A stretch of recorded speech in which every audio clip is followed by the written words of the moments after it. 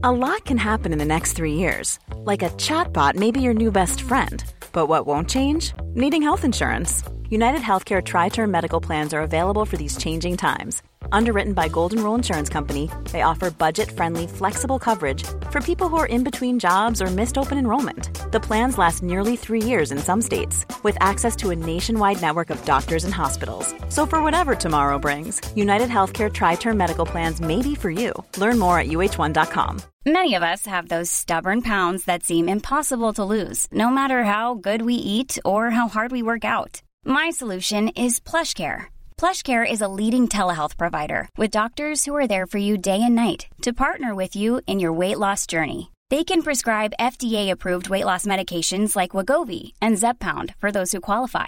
Plus, they accept most insurance plans. To get started, visit plushcare.com/weightloss. That's plushcare.com/weightloss. Mom deserves the best, and there's no better place to shop for Mother's Day than Whole Foods Market. They're your destination for unbeatable savings, from premium gifts to show-stopping flowers and irresistible desserts. Start by saving 33% with Prime on all body care and candles. Then get a 15-stem bunch of tulips for just $9.99 each with Prime. Round out Mom's menu with festive rosé, irresistible berry chantilly cake, and more special treats. Come celebrate Mother's Day at Whole Foods Market.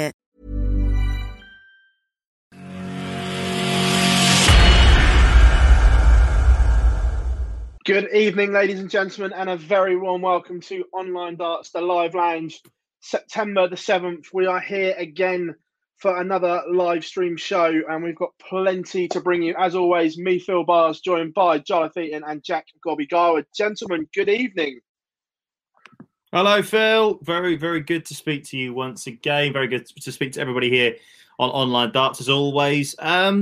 Has there been any big stories in the last 48 hours? I must have missed that. Well, there's been one or two floating around, you know.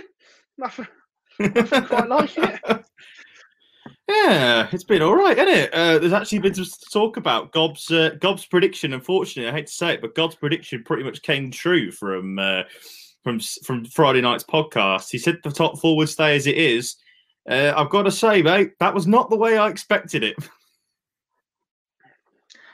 Me neither when I said it. I got away with one. Were you just doing that I'll take it. Were you just doing that deliberate?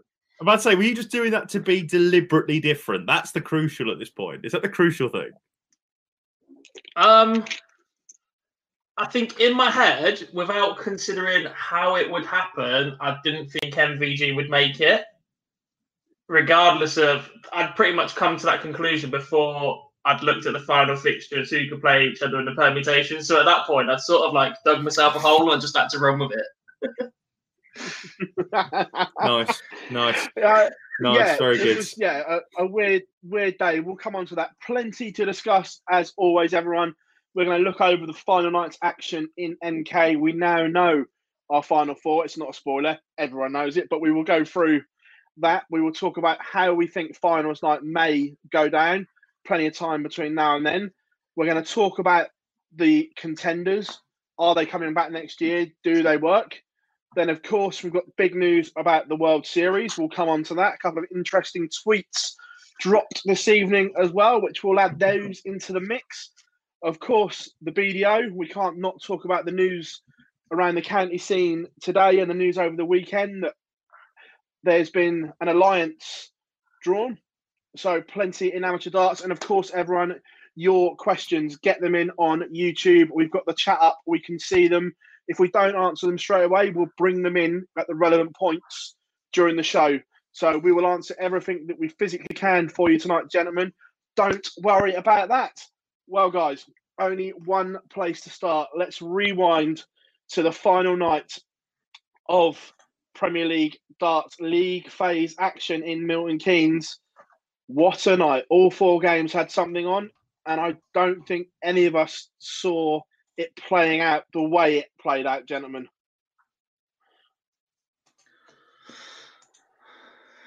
Do you want to open, Jar? I still were a bit in shock, to be honest with you, Gob. That's the main reason why I didn't want to say anything. I'll be honest with you. When Gezi beat Gary first time round on the first game of the night, I thought that Gary would have been the one to miss out because it was such a heavy defeat. And I was very worried. I must be honest about that. I thought that was what was going to happen. But, I mean, you were doing the live blog for us, Gob, right? When Gurney goes 6-0 up on Van Gerwen, what are you thinking at that point? Because we're not, it was an 8-3 win that was MVG needed to qualify for the playoffs. I thought he might not get the 8-3 done. I thought he might be 8-4, 8-5, might see where he goes and all that sort of stuff. I did not expect to see Gurney turn up and deliver that performance. I'm not sure Gurney turned up, as you say. Like, it was a convincing victory, yes, but I think Michael struggled so badly early on. The first leg, he averaged 58 in the scoring phase. That ain't good enough. That ain't good enough to win it. I agree with you, Gob.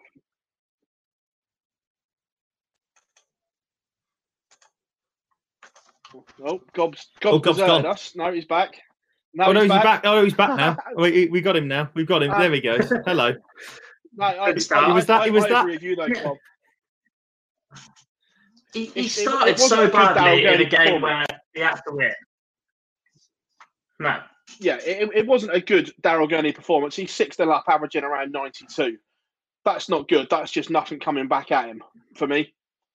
Yeah.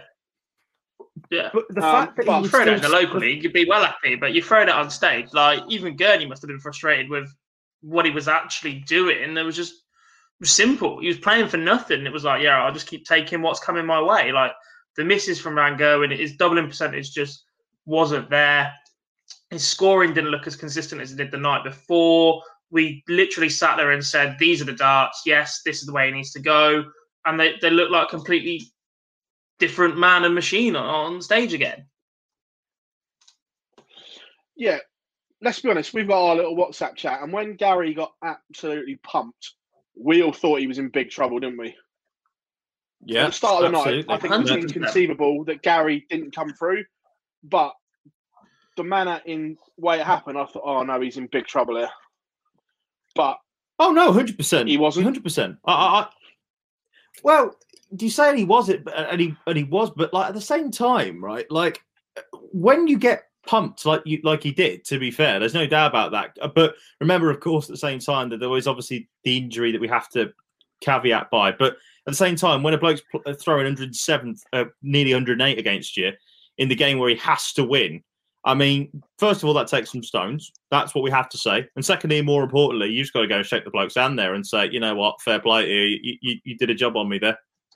And I was very, very worried about Gary Anderson after that result because of the fact that his leg difference, the way that it would have worked normally is the fact that Michael Van Gerwen and Nathan Aspinall would have got over him in terms of leg difference because of who they were playing, you'd have thought potentially, if they're going to go and win the game. Obviously, Nathan Aspinall only had to win by one leg in order to qualify in that scenario. So, by the way, I'm so glad the abacus didn't have to come out, by the way, gents. The amount of calculations. My goodness gracious me. I'm sitting there all day on Friday trying to sort out what all sorts of permutations. And in the end, it doesn't matter one iota. But, it was a very, very strange evening of darts. And I think when Van Gerwen crashed out, I honestly think that allowed Aspinall to have that, to basically have that monkey off his back because he didn't have to win by a certain scoreline. It's the same way with Gezi. You don't have to win by a certain scoreline if you're going Price. You just have to win. I think that sort of really let Aspinall free. And at the same time as well, PB, for Dozer, the fact he's walking on as league champion without having to pick up a dart is, again, relaxing forward. We can just go and do what he likes in that sense. Yeah, exactly. We'll come on to that in a minute. But game number 3, Peter Wright, again, fairly comfortable against Michael Smith, close early on. But I think at 7-2, Peter let his foot off the gas, let Michael back into it. But always going to get over the line with just one leg needed. And Peter Wright, second in the table and fairly comfortable in the end. Yeah, I think he started to play or was definitely performing at a level night in, night out that was probably the best in the bubble. We got excited about Glenn possibly being the best player in the world because he was getting results when he wasn't playing well. He was still grinding out results. He still made his way to those 7-alls that he needed, didn't he? So we got excited about how difficult Glenn was to beat. Peter Wright was playing at an exceptional level, but was losing matches to opponents that were matching it. He just looked very, very good. His grouping is fantastic of the dart. I think his rhythm can upset a few people. He isn't the fastest player in the world. Some of his combination checkouts are right up there with the very best in the world. He's the world champion for a reason. And he just looks very, very good, very calm, very confident on stage. Had a little bit of a wobble, perhaps just after the Masters. And other than that, he's been fantastic ever since he picked up that title at Ali Pali. Yeah, look, he's world champ. For some reason, I just love Peter as a guy. I just can't get excited about him as a dart player. He's one of them. Let's be fair, everyone has one of those players. I think everyone has one of those players that you can't get excited about.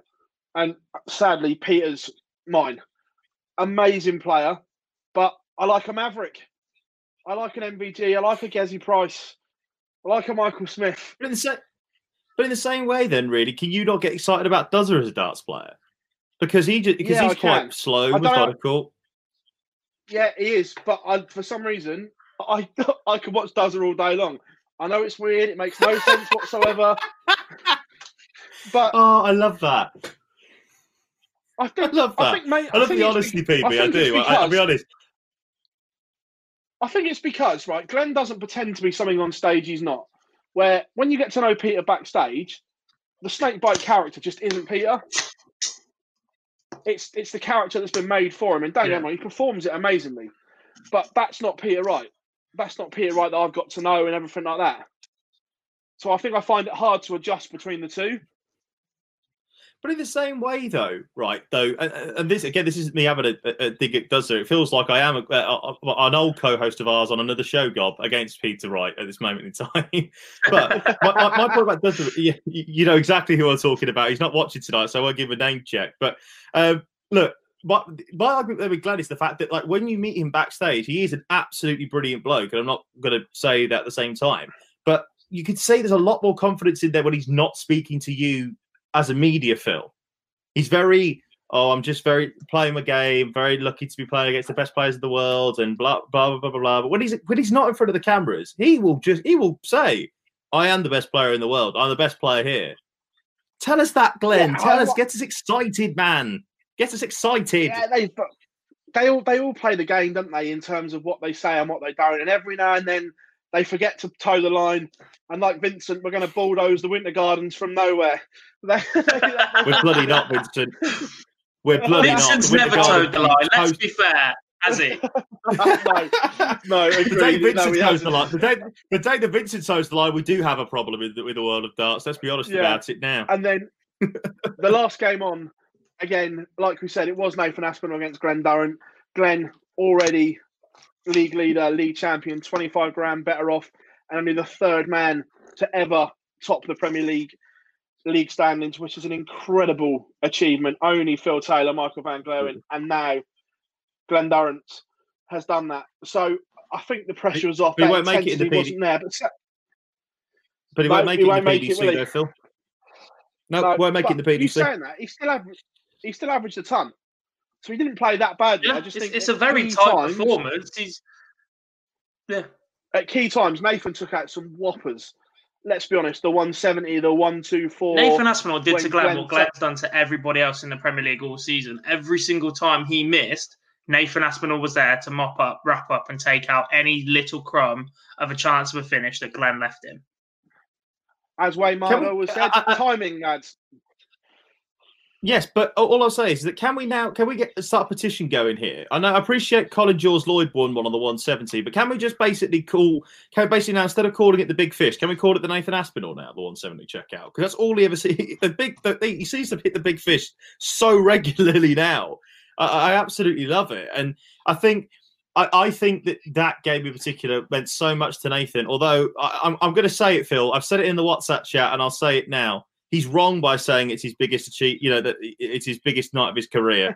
Winning a UK Open, winning a major. # What's a major is more important than making the Premier League semi-final of an unranked glorified Expo. Sorry, that's what. Sadly, John, you can't call it. You've got to call it for what it is. You're in the minority here. That even the players, the Premier League is the third biggest tournament on the calendar. Unfortunately, and they're the wrong. Players see it. I hate. And the players see it, and we see that in the rankings. Players lower down that are on the fringes of the Premier League every year around September, October, sell their soul to try and get a Premier League place. They don't sell their soul to get a UK Open spot. But the UK Open is what it is. The biggest. It was the third biggest major in the sport, potentially the fourth behind the World Grand Prix because of the way that with a double in, double out start off. It's just how it works. You know my opinions, Mr. Bars. I cannot have an unranked event, an unranked glorified Expo, basically above a ranked major. One of the toughest tournaments to win because it's an open draw. You know that. Right. Here's some points. One, there's no such thing. They're all just televised titles. Rule number one. You've been hanging around. You've been hanging around the gap for too long. You've been hanging around Mr. Hearn. Rule number two. If Barry's wrong, please back to rule number one. That Barry is always right. You've been hanging around with Mr. Hearn far too long. You have, mate. We know that Bazza is always right. So everyone, we can see the table in front of us.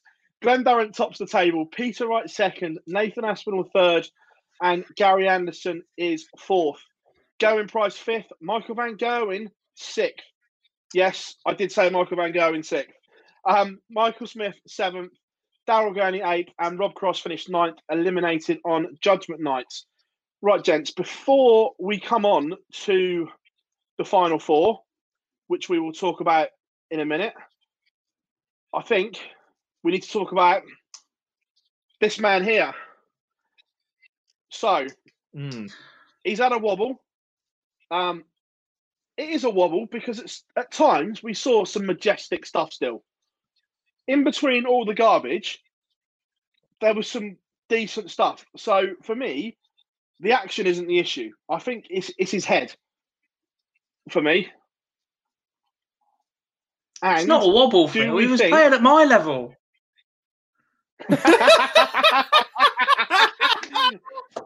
Wow. A 58 average in your scoring phase and the occasional 14 data out of nowhere is not a wobble. Do we think? That's a fat 25-year-old former student that's never been good enough to play county.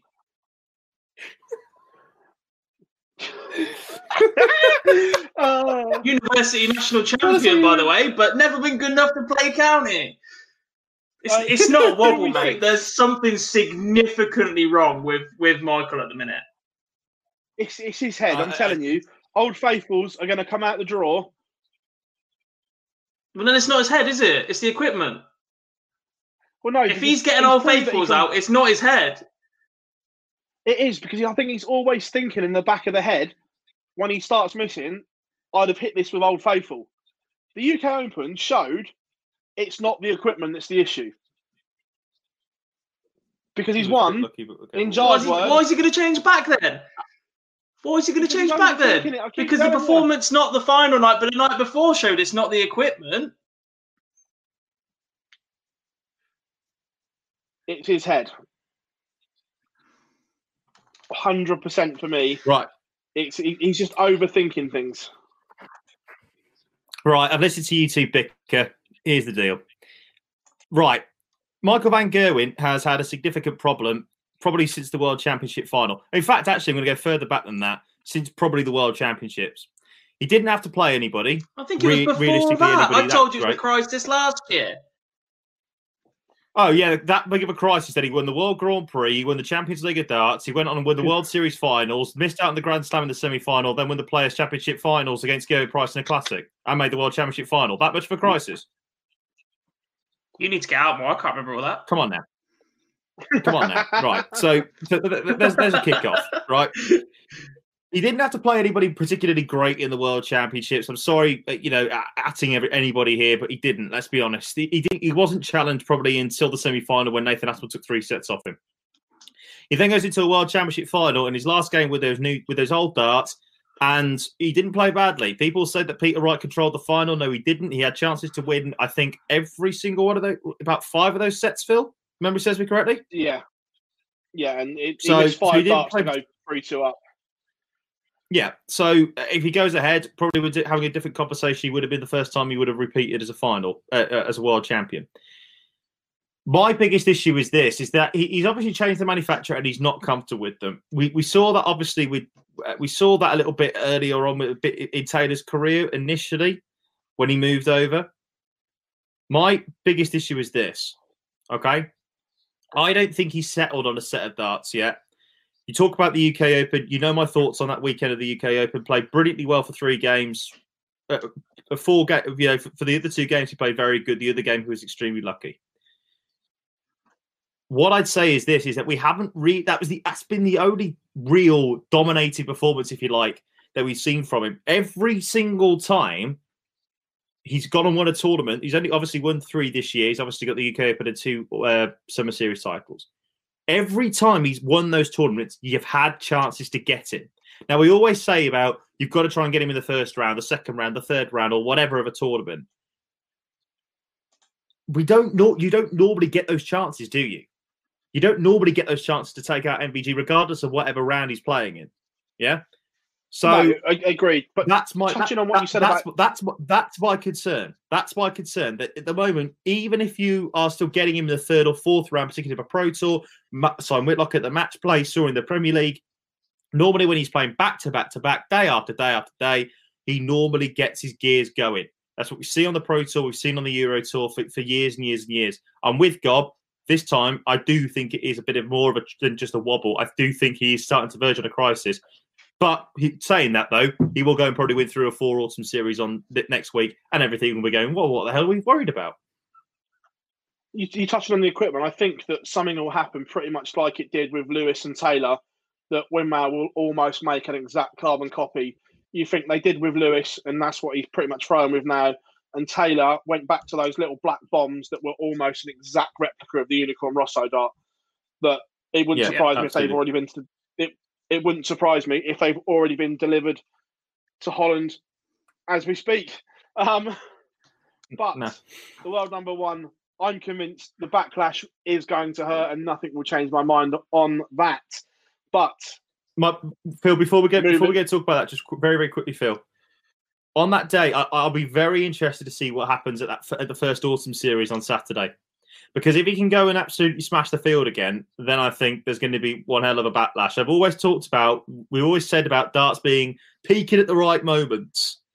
When he's got an Autumn Series, 5 of those, got World Series finals, okay, unranked. You got a World Grand Prix, Grand Slam, Players Champs, and then the Worlds. That's where you have to peak. And I'm expecting something from Michael van Gerwen. He's not just going to go quietly into the night. So let's put it that way. He'll peak, believe me. I'm not. Really? Right, guys, moving on to the... Yeah, right. He's a bully on the dartboard. Bullies rely on fear. People are not scared of Michael van Gerwen anymore. That's it. It's as simple as that. No. I'm not denying the man's talent, but the amount of times we've looked at him and gone, you needed that really early in the game to get ahead of him because now it's inevitable. That's built on fear. That doesn't exist at the minute. The rest of the Premier League were not scared of playing Michael van Gerwen over the last 2 weeks. At all. Rob Cross. Well, he wasn't there. Right, guys, before we come on to the final 4, Robert would like a shout out, please, because he says, are you ordering Domino's? I'm not ordering Domino's this week. I've already eaten, and he knows that. He watched me cook it. And also, Wayne, we will come on to your question about the top 10 shortly. But first of all, we are going to address the final 4 of the Premier League. First of all, it is Glendaran top the table and will go to the O2 as the number 1 seed. I'm seeding them 1, 2, 3, 4 on the order that they finished. So, Dozer will go as number 1 seed. Interesting, gents. How do we think? I think he needed the break as well, because I think the tank was almost empty towards the end of the stint at Milton Keynes. I think the break will do Dozer the world of good heading towards the O2 or wherever it may be. Yeah, completely agree. Yeah, I just think that the form did tail off a little bit. He looked sharp to start with. To constantly deliver performances of that level night in, night out is extremely difficult. He got the hard work done. That was the concentration that he required to get over the line. Yes, there were still a few personal little targets in there to maybe set the record of points or anything like that, but he made it. He's comfortable. Time to recharge. There's no easy games in the Premier League. There's not many easy games on the Pro Tour, but there is a level to it, right?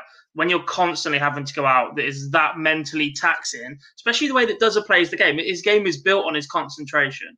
If you break his concentration, you lose a bit of rhythm, lose a bit of that fight, right? His game is built on that concentration, which if you're going to do that night in, night out against the best players in the world, where every single dart matters, that's incredibly difficult to do. And I think he just ran out of steam just a little bit. I mean, I think the stats don't lie. The last 2 nights, his first start was low all the time as well, and I think that's the key. Yeah.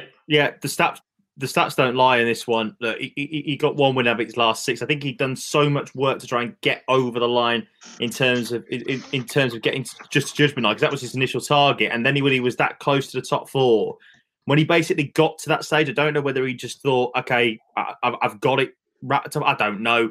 But the stats don't lie. 1 win in 6 is not great to get over the line in terms of the Premier League. But end of the day, and I'm not just saying this because he said he's going to be watching. So good evening, Glenn. Hope you're all good.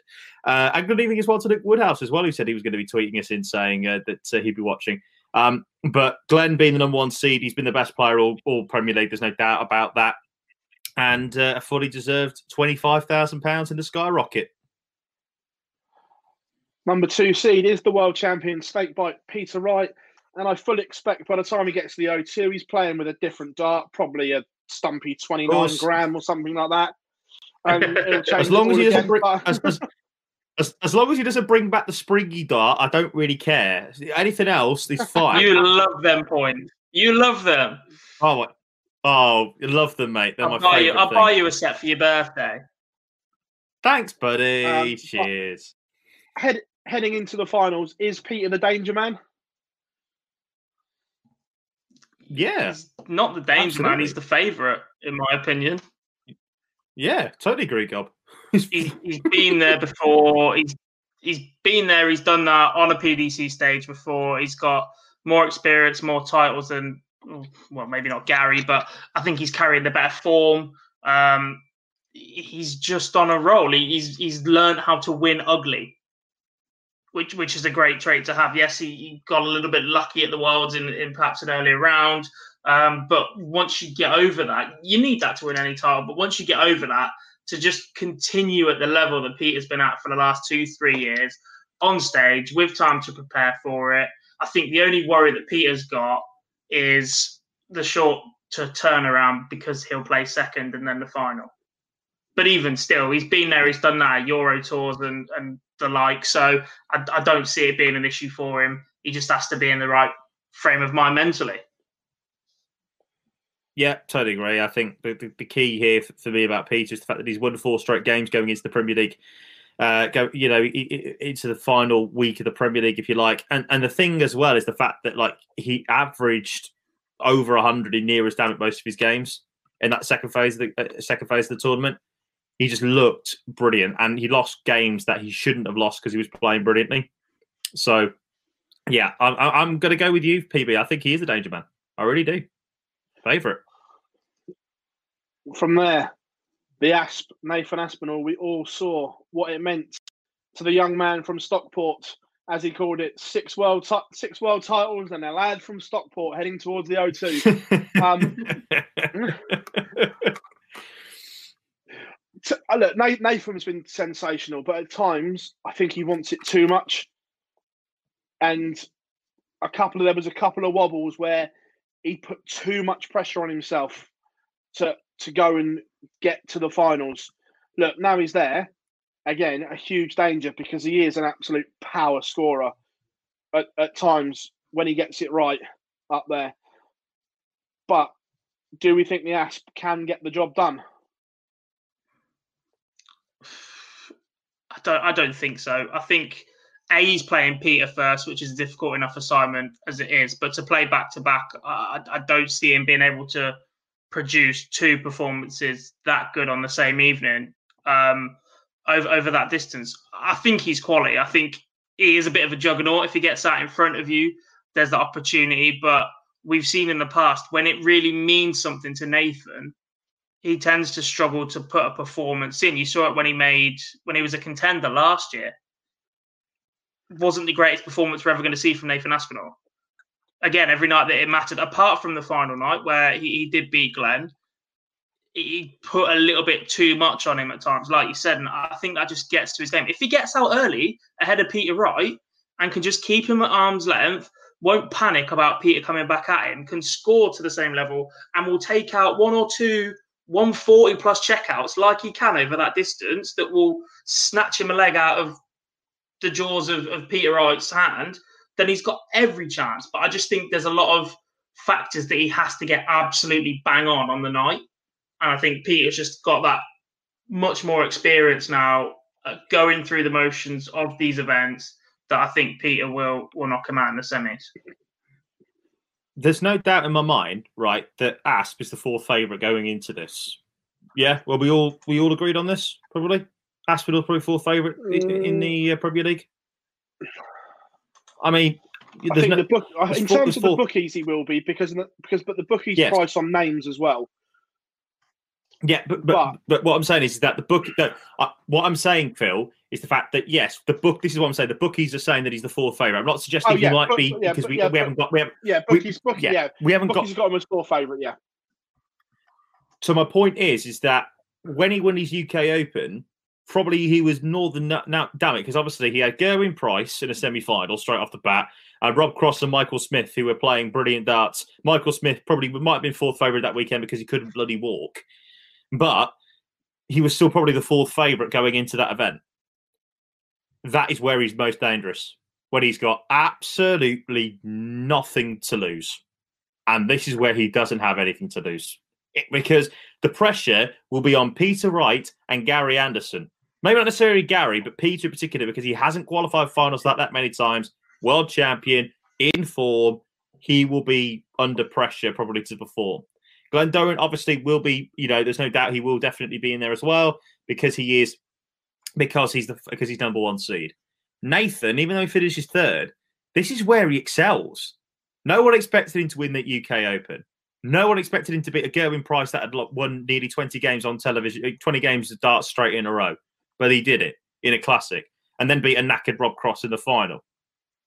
But I think that he's got half a chance here. I'm not suggesting that, over Peter, it's a difficult shot, but don't write him off because when his back's against the wall and when he's got absolutely nothing to prove, the Asp is dangerous. Very dangerous. I agree. However, for me, heading into finals night, here is the Jack in the Box. It is the Flying Scotsman, Gary Anderson. Got it. We've seen from nowhere he can rock up and he'll just go and absolutely batter the board from nowhere. Is he the bookie's favourite? No, but he's the one that if you're going to have an outside punt, I just think that at the click of a fingers, special things could happen from Gary's right hand. We saw. I'll let Gob go on this one because. I'll let Gob go on this one because that way then he can wax. Yeah, I'll let Gob go on this one because he can wax lyrical about his boy. I'm not going to.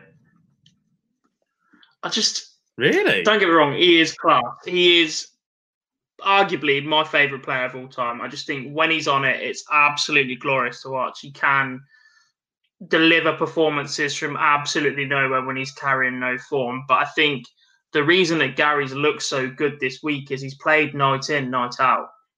He hasn't had a choice but to play darts. And even then, he might have been on the practice board for half an hour during the day, either side. Who knows? Probably not because it's Gary, but you'd like to be optimistic and think so. Just pulled out the Autumn Series and the World Series. He's literally not going to play another competitive game of darts until... We'll come on to that shortly. My bad. Well, it's been on Twitter all day anyway, but you know. Hang on though, Gob. I'll transition it in nicely, yeah. He's not going to play another competitive game of darts until this Premier League semi-final. He played himself into form, and this gap is going to keep him out of it. Well, the Grand Prix is coming up. That's a good opportunity to play yourself into it. What's the date again? 6th to 12th of October, 10 days before finals night, lad. Come on now. Close enough. But the point still stands. I think that the Grand Prix is such a different animal to a normal game of darts. The double in is a completely different animal. That's why we've seen so many left field winners over the last couple of years, or finalists, that I just don't see that giving him the match practice he needs to go and win a best of 21. Yeah, best of best of 19 first up, and then best of 21. Best of 19. 21. I just don't see that being the match practice he needs to go and win a best of 19 against the player that me and Phil currently think is the best player in the world.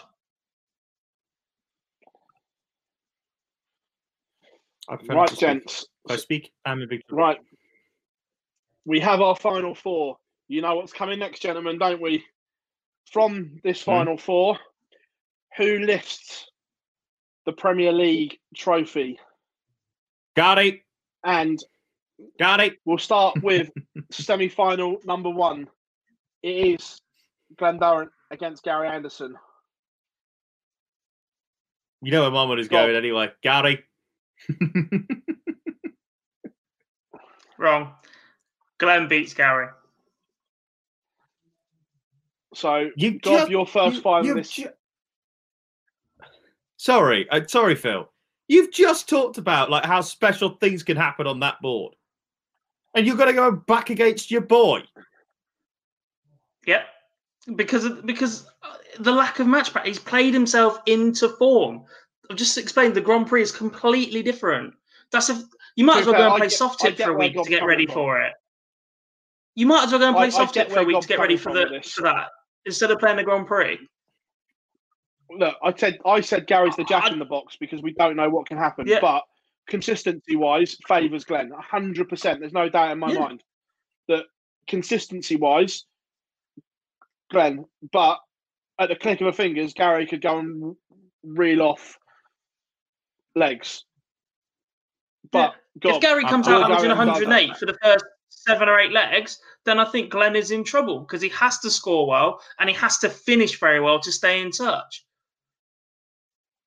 But if he doesn't, he could be in trouble. Fair enough. But I just think that Gary's doubling is so hit and miss as well. That's been the biggest improvement in his performance over the week, by the way.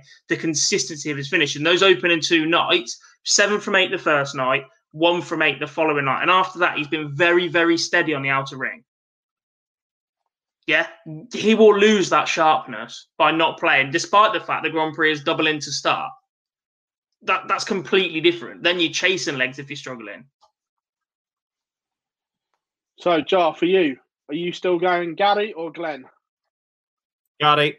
The only player that there's only 2 players that I could potentially back Gary against. One of them is a green machine. One of them maybe in the next semi-final. But Gary, for me, it's not anything personal or anything like that. I just think that Gary, it all depends really. Again, and this is the thing, I want to we'll have to revisit my pick in a month's time after the Grand Prix, because I've got a funny feeling that we might see. I'm just saying we might see a new winner of the World Grand Prix. Neck on the line now, mate. Well, neck on the line now, Gary. You can't. You can't ever. I can't back against Gary. I'm going Dozer to beat Gary in a tight one. 10-8 to Glen Durrant, booking his place in the Premier League final. Second semi-final. Get ready for fireworks, because I don't think any of us are going to agree on this one. It is Peter Wright against Nathan Aspinall.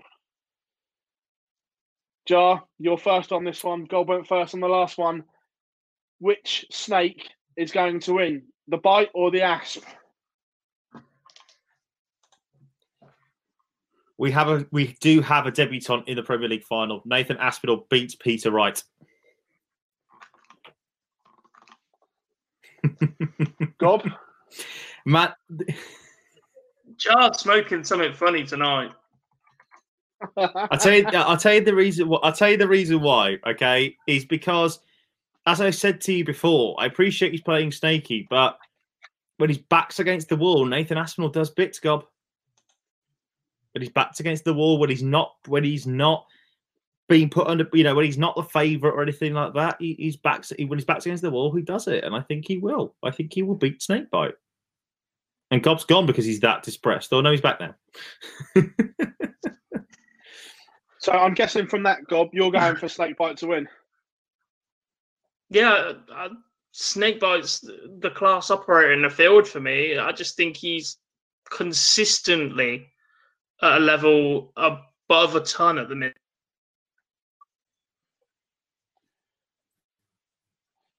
As we can see, Gob's internet is horrendous, so I'll step in that. Or is he back? Yeah. Oh, he's back. Yeah, he is back. Hello. Yes. I think Snakey is the class operator in the field. I think he's the current world champion for a reason. He's ridden his luck a couple of times throughout the year, but other than that, he hasn't really played badly. If he's lost, it's been because an opponent has delivered an exceptional game. And I just think that puts so much pressure on your opponent that you have to go out and do something special just to even get close to him on the dartboard is ridiculous. Gavin so Price in Dublin didn't particularly. I'm about to say, Gavin Price in Dublin didn't particularly have to play that well when he's averaging 89 when that's coming back at him.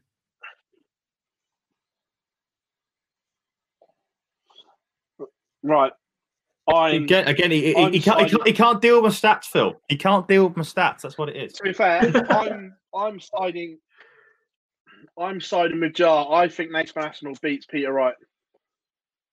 I knew you were always great, Phil. I did know that.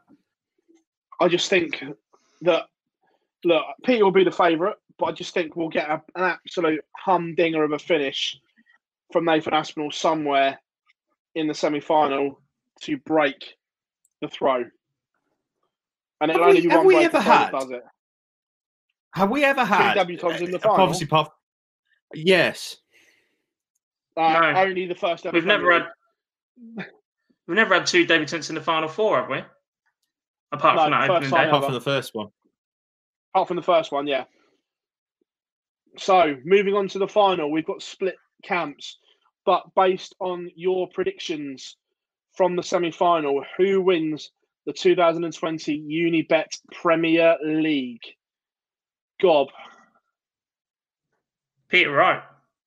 It's the same prediction I made on the show last week and God knows elsewhere. I just think that, as I just said, he's the world champion for a reason. He is exceptional. He's been there and done it before on a PDC stage and is continuing to do so at a level above everybody else. I think Glenn's quality, and Glenn will give him a solid final because he won't give up. He won't relent. He will chase after everything and he will put pressure on those legs that look a million miles away every single time. And he will pinch a couple of those because that's what Glenn does. But I just think that the consistent 180 hitting of Snakebite gives him that advantage. And I just think that they're both very, very good at combination finishes, but I just think Wright's tendency to nail a big one, similar to Aspinall, just gives him that tiny little edge. Jar, for you, who wins the Premier League from your semi-final predictions? Gary. It's Gary. Always will be. Always will be Gary. So Gary's a three-time Premier League champion for Jonathan Yes, and Gary will and- become a 3-time Premier League champion.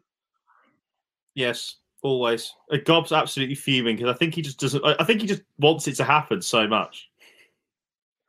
Well, from there, we've got three predictions and 3 different winners because you know where I'm going, gentlemen. Yeah, Dozer. we do. I'm going Dozer to win his first PDC televised title to beat Snakebite in the final, like he did in the World Match Play. Over that format, tried and tested. I thought you'd gone for. I thought you'd gone for Aspen in the semi. Over Snakebite. Oh, sorry, I did. Yeah, no, he beats Aspinall. Same thing. I was looking at the results on here. On my other screen, I've got the results up, and I was looking at it. Either way, I think Darren wins the final. Out of interest, very, very quickly, Aspinall is the only player to beat Dozer twice in the league. Obviously, the only player to do it in Dublin. The only player to. Okay. All right. Okay. So there, right, everyone. That's the Premier League all touched on. We're just going to go through some questions in a minute. Do you think the 22nd October final will go ahead? Yeah, look, the final was going ahead on the 22nd of October. It's just a matter of where, guys. I don't think it will be the O2, but it will go ahead. Gary to win. Look, we wouldn't ride it out. Top 10, we'll cover that at the end because that could get us talking. So good question, but we will come on to the top 10 in a minute. Right, the other news that broke today. Big one. Gary Anderson has... Go on, mate.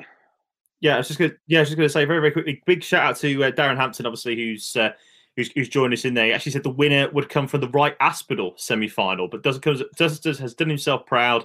But will just come up short there. So that's an interesting one. But big shout out there to Daz as well, because I know that he's been helping out and building a nice little thing for a very certain PDC player over the last couple of days. So because he messaged me saying that he's now built himself a new hockey and he will win everything. I won't mention the player, but big shout out to you, Daz. Right. So from there, the big news today has broken. Gary Anderson has withdrawn from the Autumn Series and the World Series finals due to concerns over travelling due to COVID at the moment. Fair to say we're not surprised, gentlemen, are we? No, not at all. I mean, you put him in the YouTube video that we did, didn't we, Phil? That you did with him at the fishing, and he was umming and ahhing over there, really. And like, I mean, anybody who doesn't have anybody who thinks is wrong is wrong themselves, really. End of the day, he wants to protect his family, and I don't think anybody will disagree with that. To be brutally honest, I think he's made the right decision. If that's it's totally his choice, and he's entitled to do that. And I'm good to see that you don't have to worry about Wadey not being a seed anymore because he's gone up to being a seed now, and the Polish Eagle is soaring to Austria. Justice for the other boy. Yeah, Wadey goes to number 8 seed. Krzysztof Ratajski comes in. Look, I think that was the obvious decisions. The only thing that does make me chuckle is the fact that Wade's a seed for the World Series final, yet he didn't have a World Series event. Put Sherrick in there. Put Sherrick as a seed. Put Fallon as a seed. Yes. No, look, I think the PDC have made the logical choices there. That it was the easy one. James Wade goes up. Ratajski unlucky not to be in it anyway. So I think that was a fairly straightforward one. But the news broke this morning. Now from there, this is a fairly topical one as well. At the moment, it looks like the BDO is no more. We still haven't had official confirmation yet. We've all seen the stuff out on social media today, but it looks like it is now done. All counties have now gone across. There was 7. The original vote stayed loyal. Gob, is that correct? Yeah, I think the BDO announced 9, but 2 still hadn't had their AGM, so they jumped the gun a little bit with that. There were 7 definites that had committed to staying with the BDO through their AGMs, but in a social media post that I've seen today from Des, who was the Lincolnshire chairman, It stated that the 7 that had agreed to stay have come together to make the decision that for the benefit of grassroots darts as a whole and the structure, that it's best if they were all under one banner. And it is a shame that it has come to this. The BDO's been an institution of grassroots and even professional darts since its inception. But I just think that too many bad things have happened over the last couple of years that no matter who tried to take it on, it was in trouble. I don't think we'll ever get the full story of everybody that's been involved running it and who's done what and who's made bad decisions, who's made good decisions. There'll be inquests and all the like. But I just think when there's been that many mishaps with it over the last few years, it was never going to be about who was in charge of it this year. It was always going to be about the fact that the name is tainted. The BDO over the last 100%. decade has been associated with Mickey taking pub darts and all the like on social media. We know full well that's not true. But unfortunately, that is the perception of that organisation now. They fell behind with social media and marketing. Their TV deal fell. The Lakeside is a fantastic venue, but it wasn't doing the numbers and what it needed to. The move away from the O2 looked really positive, but I just think it was too little too late by then. It needed a big rebrand. You're not going to compete with the PDC now, and it's time to consider other avenues to protect the future of grassroots darts in the UK. Yeah, no, agreed. Look, It's been mismanaged for over a decade. So although Des has covered himself in no glory whatsoever, it's not solely at his door. This is a complete mismanagement for over a decade. But the other interesting news that's come out as well is that MAD and what is it? I want to keep calling it UCAD, but that's the drug testing agency. Where I've got so much now, so they swapped the other way around. They were UKAD. Yeah, UKDA are joining forces, which look, I think is a good thing because Steve Brown said from day one that I'm not really interested in the county scene. That can do itself. But the fact that they're joining together, I think, is a huge positive move for amateur darts. Yeah, it gives one another feeder opportunities. So, yes, the ultimate goal of any dart player that wants to take it seriously within the country will probably be to play in the PDC. And I think that has been the case, apart from some blind loyalty from a couple of players for the last 5 to 10 years. Having those two on board with each other, UKDA will now manage the county structure that is going to be, instead of the BICC, will be rebranded as the National League. They've already got sponsors on board. Their social media and professionalism has been exemplary over the last few weeks. It's exactly what you want from a new start with fresh ideas, fresh people on board, and a fresh look. And I think that the opportunity to then, I think the downside of it before was that it had no professional tour. So the BDO had its affiliated events. A lot of county players went round on that tour and qualified for the BDO World Championships. Having these two hand in hand now means that there is a progression route that people can see in an affiliation that you can get from playing county that can build up your local ranking as it works, qualify you for the new MAD majors, and get you in as the new amateur world champion, as that is their ultimate aim. They're not going to go and compete with the PDC. They're not going to have two professional world champions. They fully understand that MAD is for the amateur game, and they will brand it doing so, and that will then provide opportunities for those players to progress to the PDC. It just looks like, with everything the PDC have in place at the same time, we have a very clear structure on all darts within the country moving forward, and I just can't see a downside at the minute. It just looks fresh, professional. Sponsors are going to want to get on board. I think that the right people are there now, especially with the likes of Steve Brown.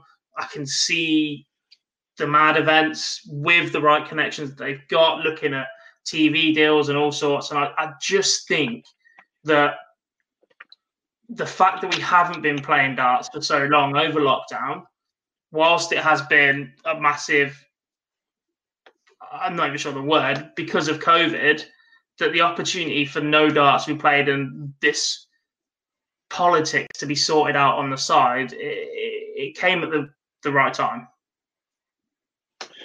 The other thing as well, whilst we're talking on the amateur side of it here, this isn't a good thing for the WDF either, is it? Because the other two have formed their alliance and almost become more powerful than what the WDF are trying to do. Yeah, but I just think the WDF plans sounded fantastic.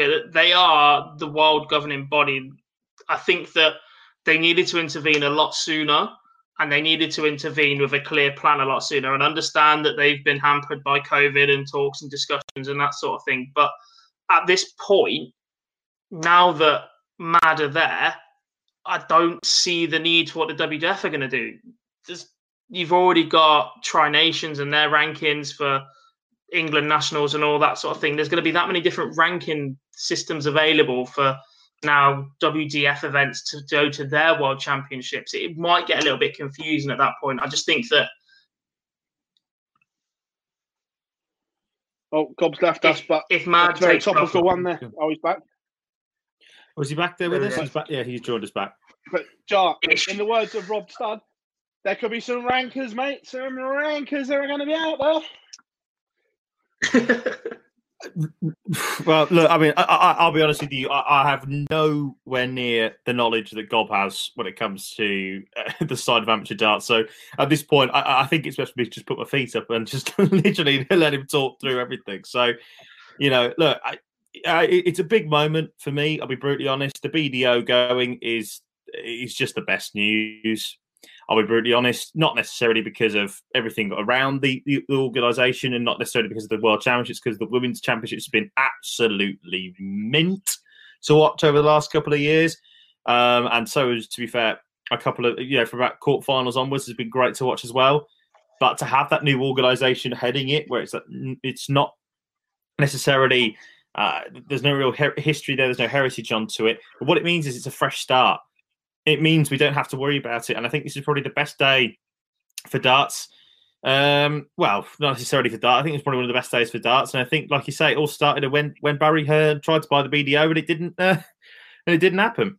And I think if they had done, and if he had set up the amateur game, we would have been in a better position, since the split. But it is what it is. And long may it continue. Steve Brown, as we all know, is going to be absolutely mint at what he does. Simple as. Right, gents. First one, it's question time for everyone. First one, we were going to talk about this in another part of it, but it's come up as a question, Gob, so we're going to touch on it. Premier League next year, contenders, do they stay or do they go? I think they go. Up until lockdown, I thought the concept was working really well. I thought it was doing what it wanted to do. I thought it had built on the previous years. I think Luke Humphrey's victory showed that they can get involved. They can go and pick up the wins. I was a little bit disappointed that perhaps a couple of players had repeated the opportunity. I think that, yes, it's an invitational event, but I do think that if it was to continue, there had to be a bit of a fairer, clearer way of picking who was a contender. But I think that it worked. It stayed in pretty well. But I just think that the top level, there's so many top level guys now as well, that top 16. There's players that have missed out, the likes of James Wade, the likes of Ian White, Dave Chisnell, that are in and around there now. You've got the debutants that are making inroads that aren't even in the top, with the likes of Dozer when he got picked in. So I just think that it takes away a place now from a player that's going to go and compete night in, night out, fairly against the rest, where the results all tally up and matter. And it had a good run. And up until lockdown, I think that the Dutch boys and Chris Dobie would have put in far better performances in front of their home crowds, and it would have stayed. But I think lockdown has put an end to it. And I think that next year that they find a way to move it along. And we go back to a normal Premier League. If we see anything similar to it, it'll be like a Premier League 2. But I don't think we'll see contenders return next year. My issue is I think it needs something then. If there's not going to be the contenders, 16 weeks of the same 10, gets boring as fuck. I'm just putting it out there. It gets boring. Tell us how you really feel. I just think it gets stale. I'm not going to hide the fact. I think for the first 9 weeks, the contenders bring something because there's a story to tell every week. And working in media like we do, we're here to tell the stories. And I just think that if we're telling the first 9 week stories, that after that, it's just repeat. So if they are going to get rid of them, I'd like to see something else. So I think then this is what we do. I think, much like Gobby says, we have a Premier League 2. 8 players in the normal Premier League, and it is basically just a 16-week straight knockout. That's what we get. It is a draw. Maybe it's, 932 in the rankings or 924 in the rankings. I don't know, wherever you want to put it, or 925 or however much it is. And it's a straight knockout every single week. Quarterfinal, brackets, all the way down to the brackets. And then if you win that tournament, and as well, tournament happens on finals night, on the final night as well. And if you win that tournament, you get a Premier League place next year. I think it would work. Look, there's no right or wrong answer here. Rachel's just asked us on YouTube, what would you like to see instead of the contenders? The issue is I don't know, but I just need something other than just straight 10 for 16 weeks, in my opinion. But then obviously you lose 2, don't you? We lose 2, don't we, on Judgment Night? That's what's going to happen. We will lose 2 though if we go for a straight 10 on Judgment Night. We will lose 1, so we'll lose 2 at least. So at least there's that aspect of it. Look, it's an interesting topic. At the end of the day, what Sky and Barry want will happen. At the end of the day, we've always we've told the audience the rules, haven't we? Rule number 1: Barry is always right. Whilst we're on the Premier League for next year, there's a couple of questions. First out, big shout to Birdie Boy joining us from Kentucky. Boys, we've headed over to the pond. We've got some American viewers. So, hi, Birdie Boy, and your question: what does good to see you, Birdie Boy. Premier League? Not just a contender, and we'll come on to that in a second. But then a couple of others have answered it that she's not a tour card holder. She needs to meet a major final and get a tour card. Right, I'm going to say this. I'm going to release this now because it's done and dusted. Sky wanted to give Fallon an automatic one of their picks. So, to start with, she doesn't have to have a tour card or reach a major final. Sky can pick who they want, pretty much. So, look, I'd like to see a ladies' Premier League anyway. I think there's 6 ladies that are good enough to run in conjunction with the men's Premier League, where you have 1 ladies' game a night. Look, it probably won't happen, but that's just I'd like to see it. So in relation to what you guys have asked, Birdie Boy and everyone else, that if the PDC and Sky want Fallon in, regardless of whether she's a tour card holder, they'll put her in. Do we agree, guys? No, I don't. The only way that she goes in is she gets a tour card. I appreciate Sky and all that sort of stuff will want who they like, but in my opinion, there's only one way she gets in, and that's if she gets a tour card. If she gets a tour card, then she'll be in as often as anything. So that's how it will work. Simple as. Yeah, look, I just think that if they want her in, they'll put her in. And let's be fair, her TV record isn't bad, is it? Yeah, steady. That's a very good point. Yes, decent. Drawing, she took points off the current Premier League of this year's league champion. Yes. Right, this is coming up quite a lot. Who do we think will top the autumn series order of merit, and who will come out of the pack for the autumn series? Whilst you're having a quick think, Philip, I don't know when the entry list will be out, but I'm guessing somewhere around Wednesday, Thursday time, or when the PDC decide to publish it. So, guys, who do we think is going to have good runs and top of the order of merit? X, Y, and Z. Do you want me to be brutally honest? Michael Van Gerwen. This is the moment for him. He will come out and he will. With Old Faithful? Yeah. Or Yes. Michael Van Gerwen with Old Faithfuls will top the Premier League. Will not top the Premier League. Definitely won't top the Premier League, but he will top the Autumn Series Order of Merit, I think. And he'll definitely get a Grand Slam place that he already hasn't got.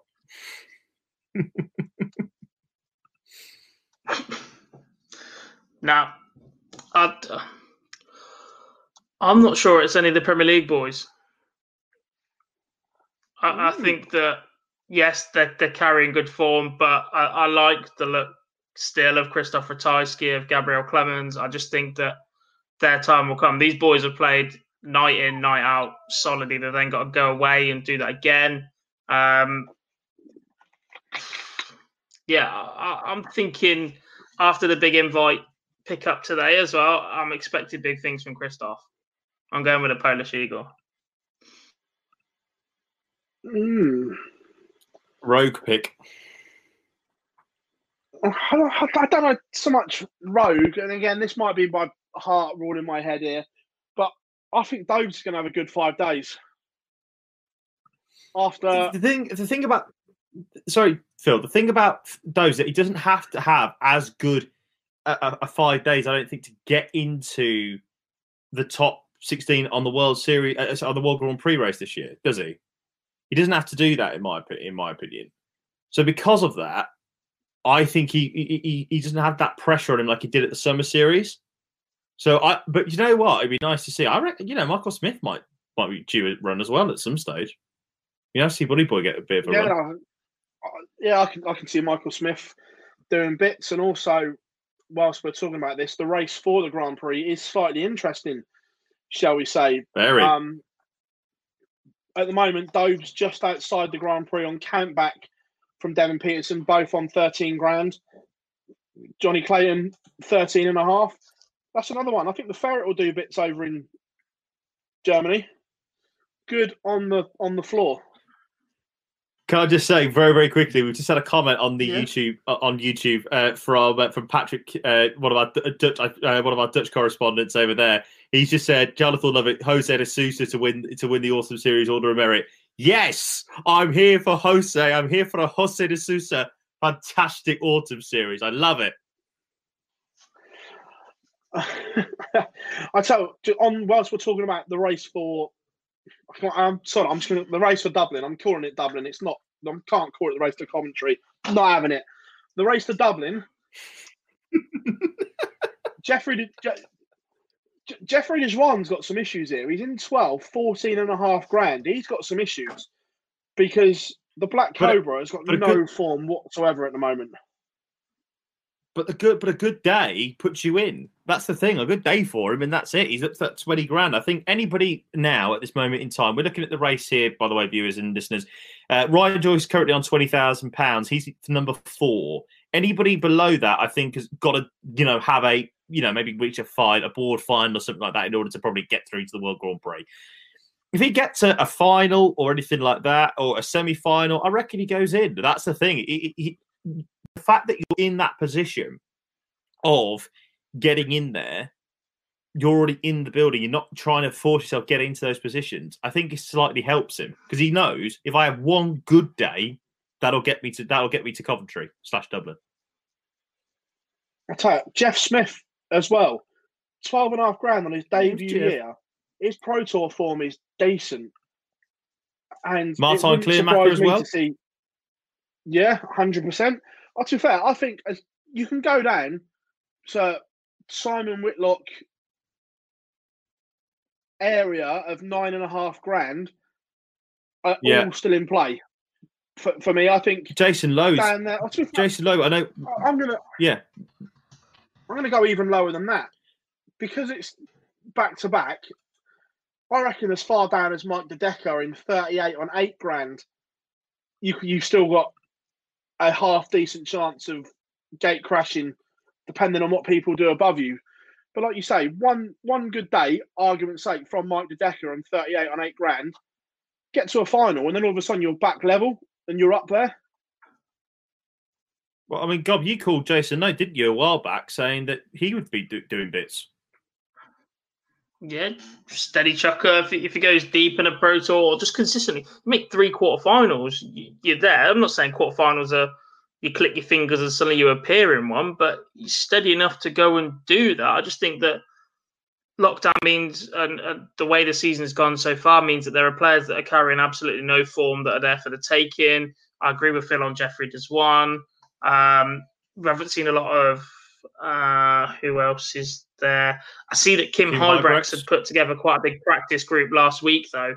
Him, Martin Kleemacher, Jelle Klassen, and a few other guys from in and around that area. They got together for a week and put some serious practice in.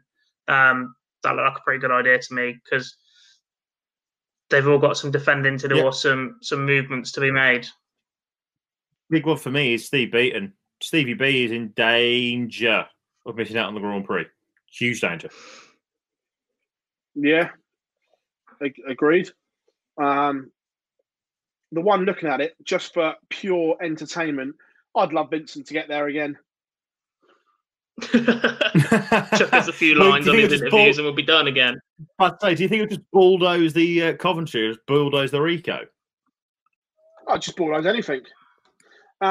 Whilst we're talking about order of merit, another good question coming in. Let me find it because it was a bit further up, but I wanted to answer it from Wayne. Who do we think the top 10 in the world is going to be in a year's time? Oh God. Jesus. Is this going to be the last question? Because this is going to take about 15 years to figure out. It's a good question, though. I like it. Okay, right. Do you want to go first then? I don't mind. Let's who we think the 10 will be, but in no particular order. Because trying to put it in order is like trying to pick lottery numbers. Okay. Right. I'll go first to my top 10. I don't mind. I've got the rankings up in front of me.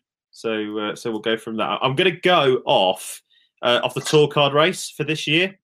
So obviously money falling off and et cetera, and we'll go from there. Does that sound fair enough?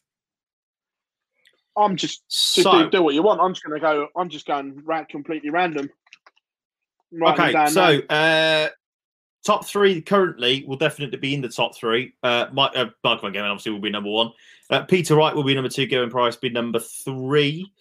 I'm going to go Michael Smith to go up to what it will be in there. I'm going to say Asp stays there as well. Christoph Ratajski will be in this. That's 6. Glenn Durrant will be in there as well. That'll be 7. Rob Cross will just about stay in there. That'll be 8. Oof. Then we are. Dimi van den Berg, I think, will go up there because he's obviously not defending. I know he's got a World Quarter Final to defend, but other than that, that's that. And I'm going to go for Daryl Gurney to sneak in there at 10. So that's my top 10. So Michael Van Gerwen, Peter Wright, Gerwyn Price, Rob Cross, Nathan Aspinall, Michael Smith, Glenn Durrant, Dimi van den Berg, Christoph Ratajski, and Daryl Gurney. That'll be my top 10. Not in any particular order, that'll just be the top 10. Have you done yours, Gob, or do you want me to go? I've done mine. I'm just looking to see if I've missed anybody that is going to do bits out of nowhere. Right. And I think I'm pretty content. I've got my 10 written down. Again, in no particular order. MVG, Peter Wright, Gerwyn Price, Michael Smith, Nathan Aspinall. In fact, I think that's the top 5. They might fluctuate a little bit, but I think the top 5 is fairly right. 6 to 10. Hold on to your seats. Glenn Durrant, Dimitri van den Berg, Gary Anderson, Christoph Ratajski, and I think Rob Cross holds on to the top 10 spot just. But the thing is that my only concern with that is that obviously Gary's defending a lot of money still. Still defending a shed ton of money. We've been saying that all year, and he got to the match play final. He just finds a way to defend his money. I've given up on writing him off and saying he's going to be World 28. He just seems to find a way to defend money, which is why I'm keeping him in just.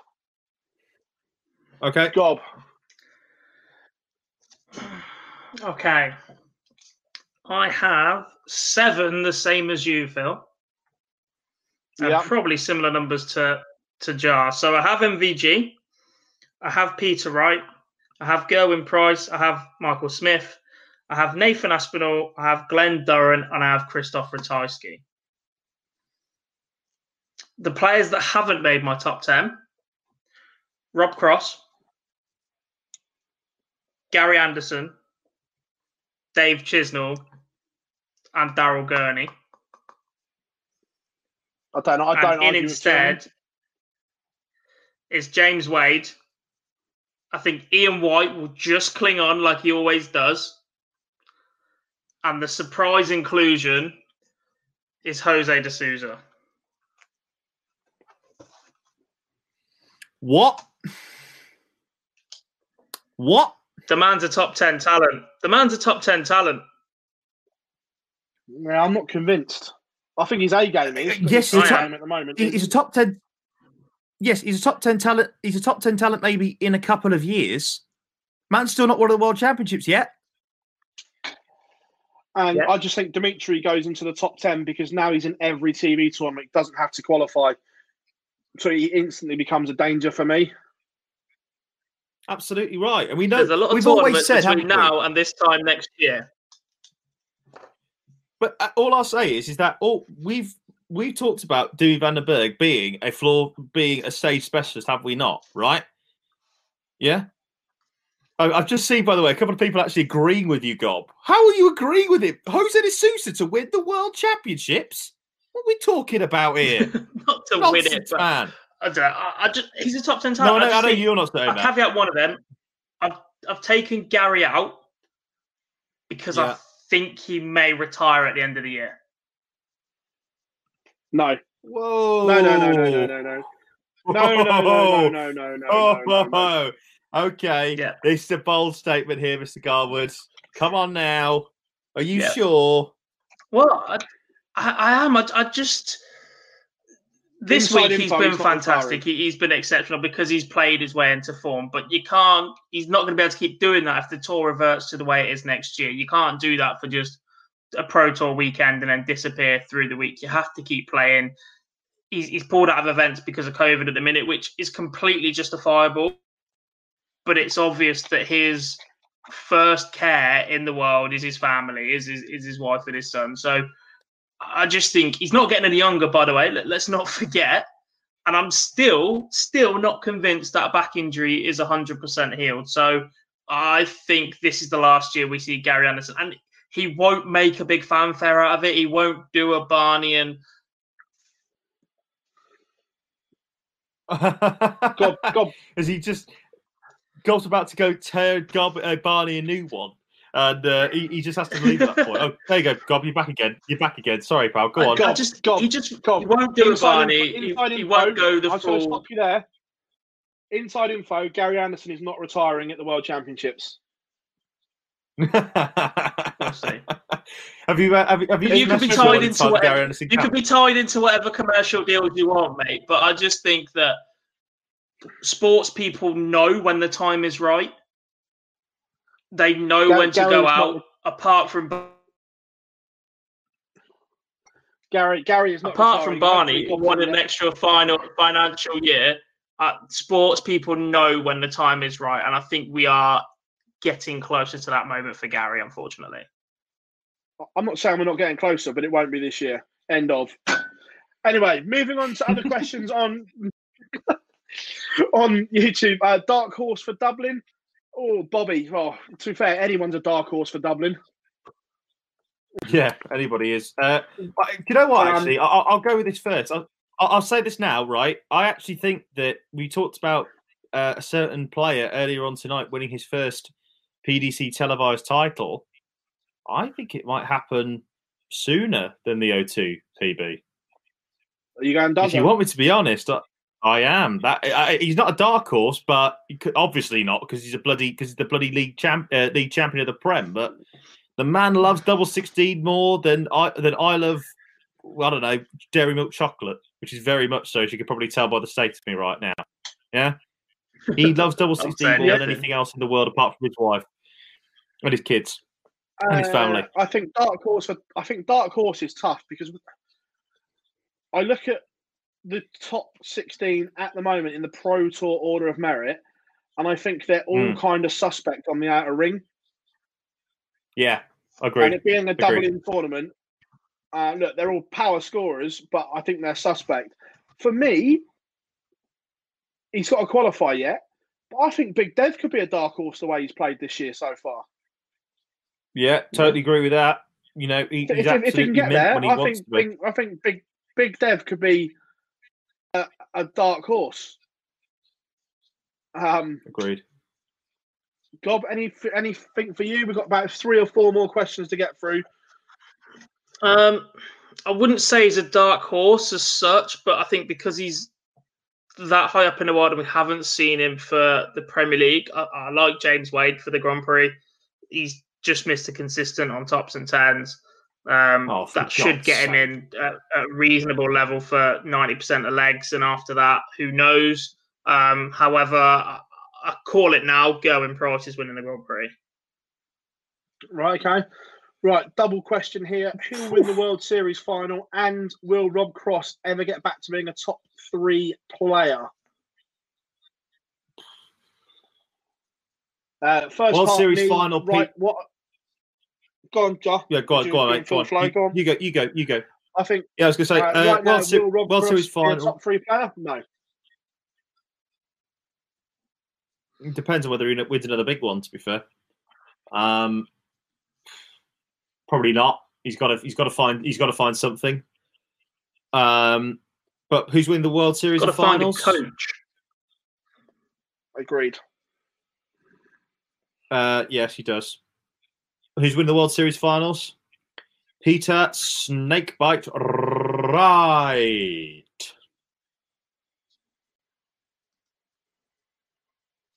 Are you agreeing, Gob? I agree. Yeah, Snakey wins the World Series finals to me. I agree with Rob, but I don't think he makes it back into the top 3 unless darts players start taking on board coaches. Players that have been there and done that before, or players that understand the mechanics of the game and can tell you where you're going wrong. You look at someone like Ronnie O'Sullivan, he needed that coach. And yes, all right, he went and got mentored.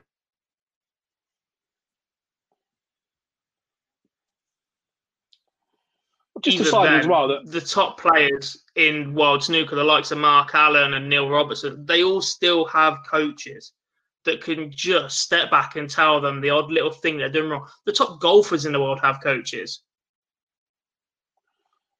I agree with Gob on the coaching front.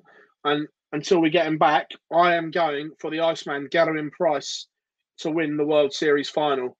I saw enough in the final stages of the Premier League that he's not far away from going berserk like he did at the Slam last year. So for me, Gezi wins.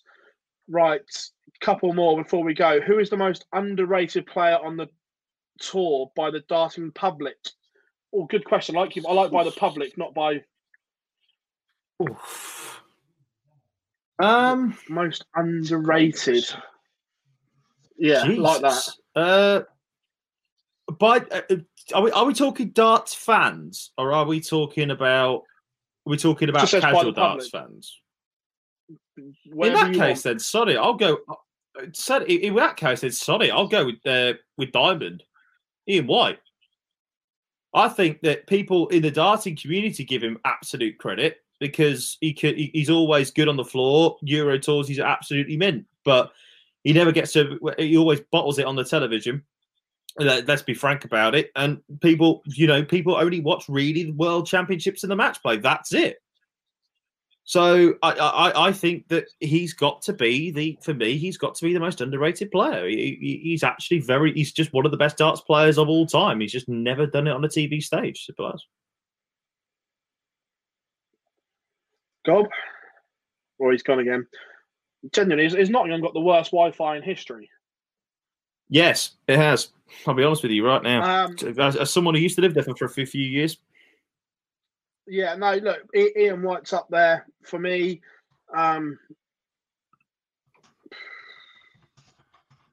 Yeah, no, I wouldn't disagree. Ian White doesn't get the credit from the public that I think he deserves. Right, where are we? Are the Worlds going to be played in the UK or abroad from Rach? Rach, that is a simple question. That all depends on whether fans are allowed in or not. So time will tell. However, if there's no fans and they can get fans abroad, I think it goes abroad. Well, I'm convinced it does. Yeah, absolutely. I think we've just had a comment in here, Gob, about talk about the Wi-Fi, about Gob's Wi-Fi here tonight, Phil, saying that Gob would be better to go to Mackey's. He'd love that. Obviously, he's got the cheap double quarter cheese pounder or something like that. I don't know. I don't really eat McDonald's. Yeah. What is it that you've got back, Gob?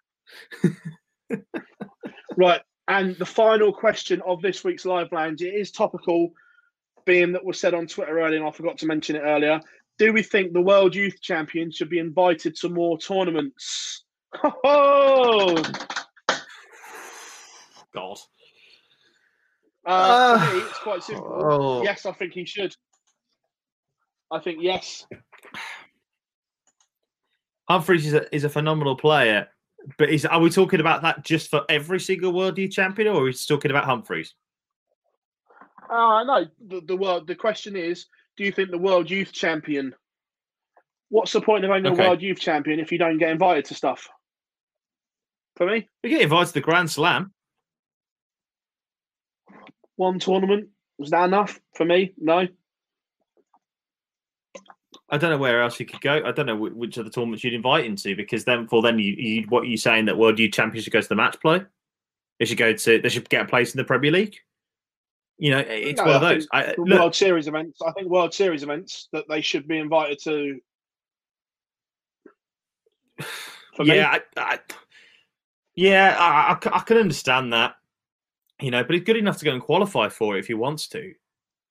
You know, he's one of the best players out there at the moment, and he's absolutely mint. So, look, I can understand where he's coming from, definitely. But were there players probably a bit more deserving at the moment?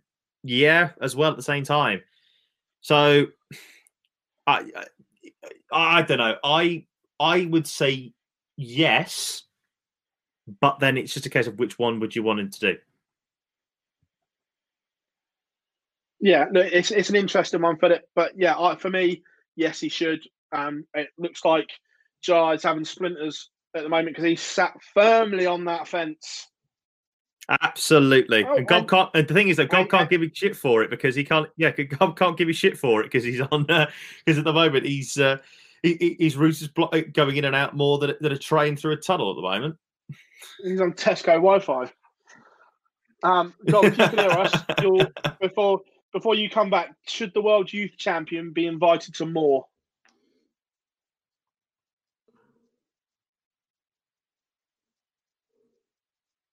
No, Gob's gone. We're writing Gob off for the rest of the show.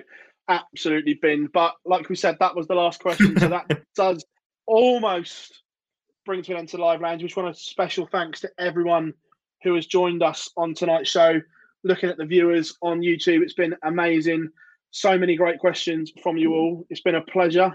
I'm glad you're enjoying it as well, because it was something that we didn't know if the concept would work, but clearly it is, gentlemen. I think for me at the moment, what we've got to do is make sure we actually get into a studio for this point, not for our sake, but for Gob's, because his Wi-Fi is tragic. Yeah. To be fair, once there are plans ahoy. But everyone, that brings to an end this evening's Live Lounge. It's been an absolute pleasure taking you through. Before we go very quickly, because we've been going on for an hour and a half, we should be doing. We said as well that we would announce the winner of the Raven van Barneveld shirt. Completely forgot to do the draw. We will announce that on Twitter, on Facebook and Instagram and socials over the next couple of days.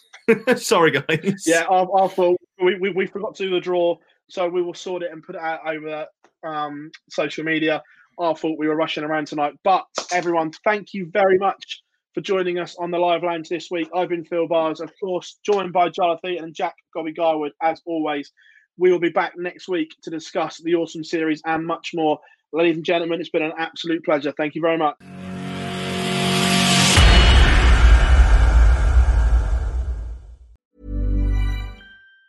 Mom deserves the best, and there's no better place to shop for Mother's Day than Whole Foods Market. They're your destination for unbeatable savings, from premium gifts to show-stopping flowers and irresistible desserts. Start by saving 33% with Prime on all body care and candles. Then get a 15-stem bunch of tulips for just $9.99 each with Prime. Round out Mom's menu with festive rosé, irresistible berry chantilly cake, and more special treats. Come celebrate Mother's Day at Whole Foods Market. Hey, it's Danny Pellegrino from Everything Iconic. Ready to upgrade your style game without blowing your budget? Check out Quince. They've got all the good stuff, shirts and polos, activewear, and fine leather goods, all at 50 to 80% less than other high-end brands. And the best part? They're all about safe, ethical, and responsible manufacturing. Get that luxury vibe without the luxury price tag. Hit up quince.com/upgrade for free shipping and 365-day returns on your next order. That's quince.com/upgrade. Mom deserves the best, and there's no better place to shop for Mother's Day than Whole Foods Market. They're your destination for unbeatable savings, from premium gifts to show-stopping flowers and irresistible desserts. Start by saving 33% with Prime on all body care and candles. Then get a 15-stem bunch of tulips for just $9.99 each with Prime. Round out Mom's menu with festive rosé, irresistible berry chantilly cake, and more special treats. Come celebrate Mother's Day at Whole Foods Market.